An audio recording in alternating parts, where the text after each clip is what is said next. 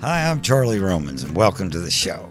My life is probably a lot like yours. I grew up around here, I traveled a bit, and then I came home. Why? Because it's home.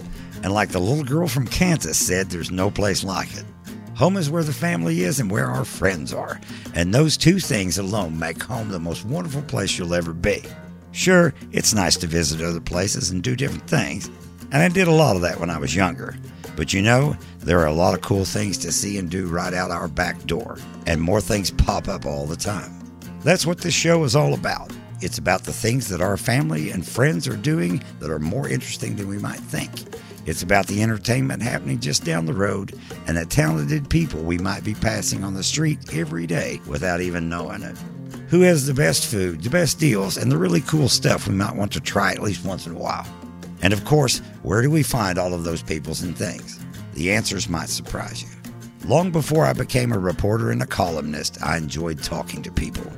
Doing that all these years has taught me that we really don't realize how interesting or talented we are and what our area has to offer. People tell me all the time that they aren't that interesting and that no one wants to hear about them. Honestly, though, the exact opposite is true. And to prove just that, let me introduce you to some of the friends I've made along the way. You might know them already, but we'll see what they're up to anyway.